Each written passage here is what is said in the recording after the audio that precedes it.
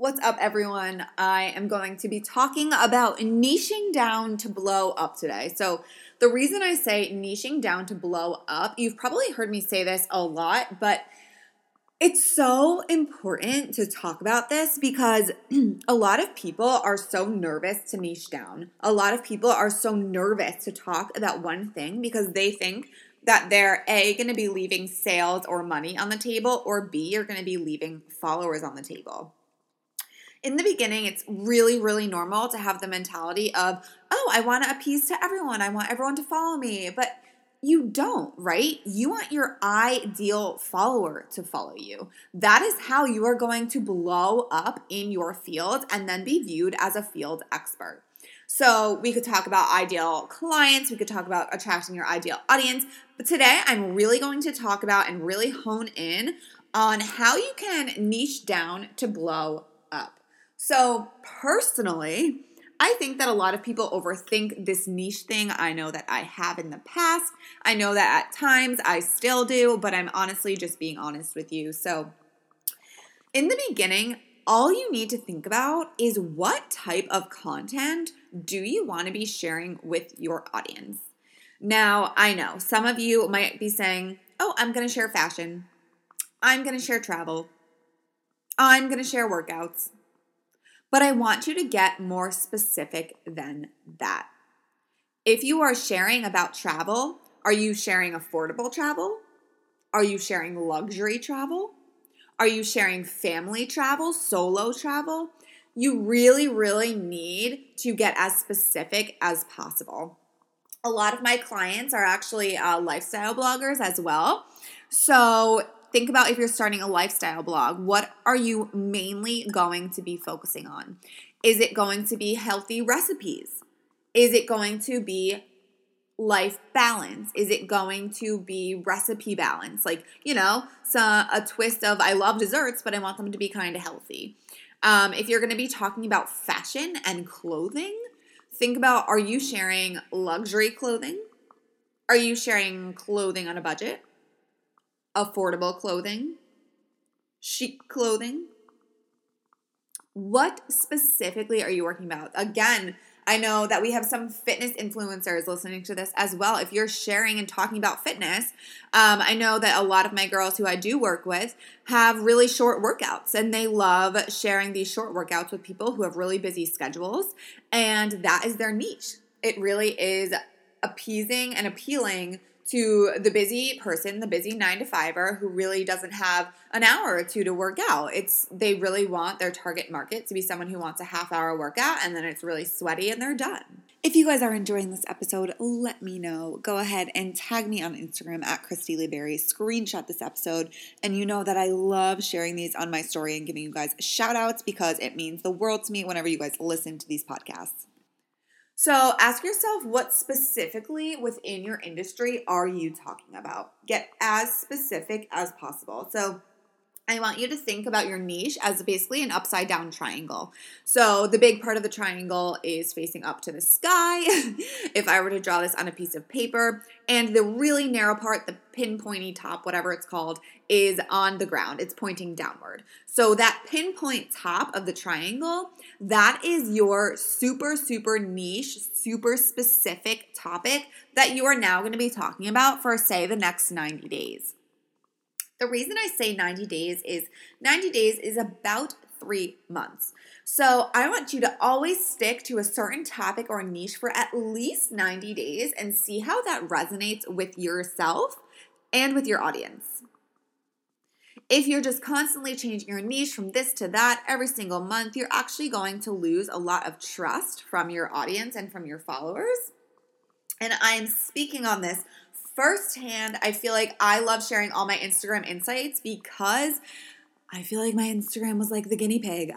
Feel like I have done it all. I have been in the fitness niche for like a hot day. I've been in the lifestyle niche, and mainly I've been in the travel niche. And now I'm entering like the coaching world, and I'm loving it. I have so many amazing clients who I coach one-on-one. I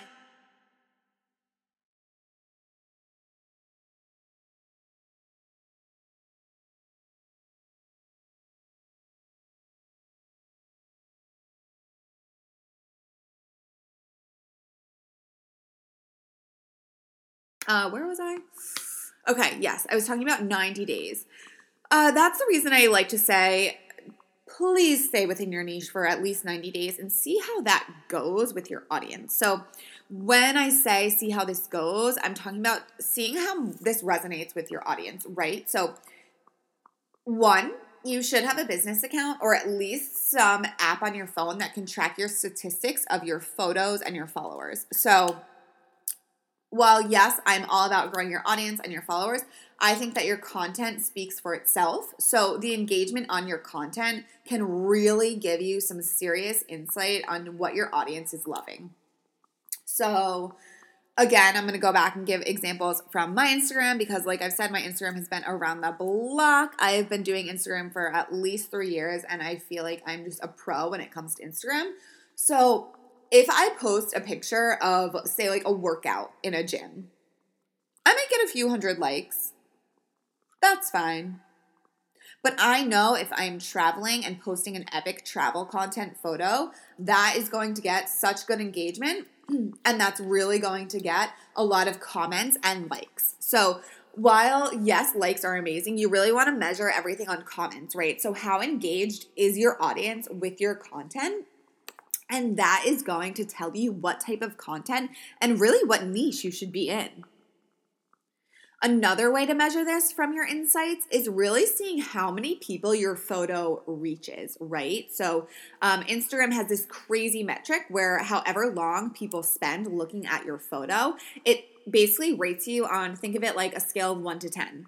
So if people are looking at your Instagram photo for 30 seconds, you're going to be rated up higher than, say, someone just scrolling past your image because it's telling the Instagram algorithm that your picture is relevant to that person. So the longer people spend on your Instagram photo, the higher up your photo is going to be pushed in the Instagram algorithm on your followers' feed. So this is why it is so important to understand what resonates with your audience as well as yourself, right? Like you want to feel aligned to what you're posting, but you also, you really want to make sure that your audience is loving and obsessed with your content and yourself. So jumping back to niche, when you are posting your photos on your Instagram feed, on your timeline, you really want to make sure that your pictures give a visualization of your niche, right? So you want to be posting and matching up your captions to those photos. So when someone comes to your Instagram profile, I want you to think of this like as a front door to your business. So what is someone going to think about you and your Instagram feed when they come to your profile? Are they going to want to stick around because they love your niche? They love how specific you are talking about whatever topic you're talking about? Or is your feed all over the place? You're posting pictures of travel, you're posting pictures of your cat, you're posting pictures of interior design. It's like, what is happening?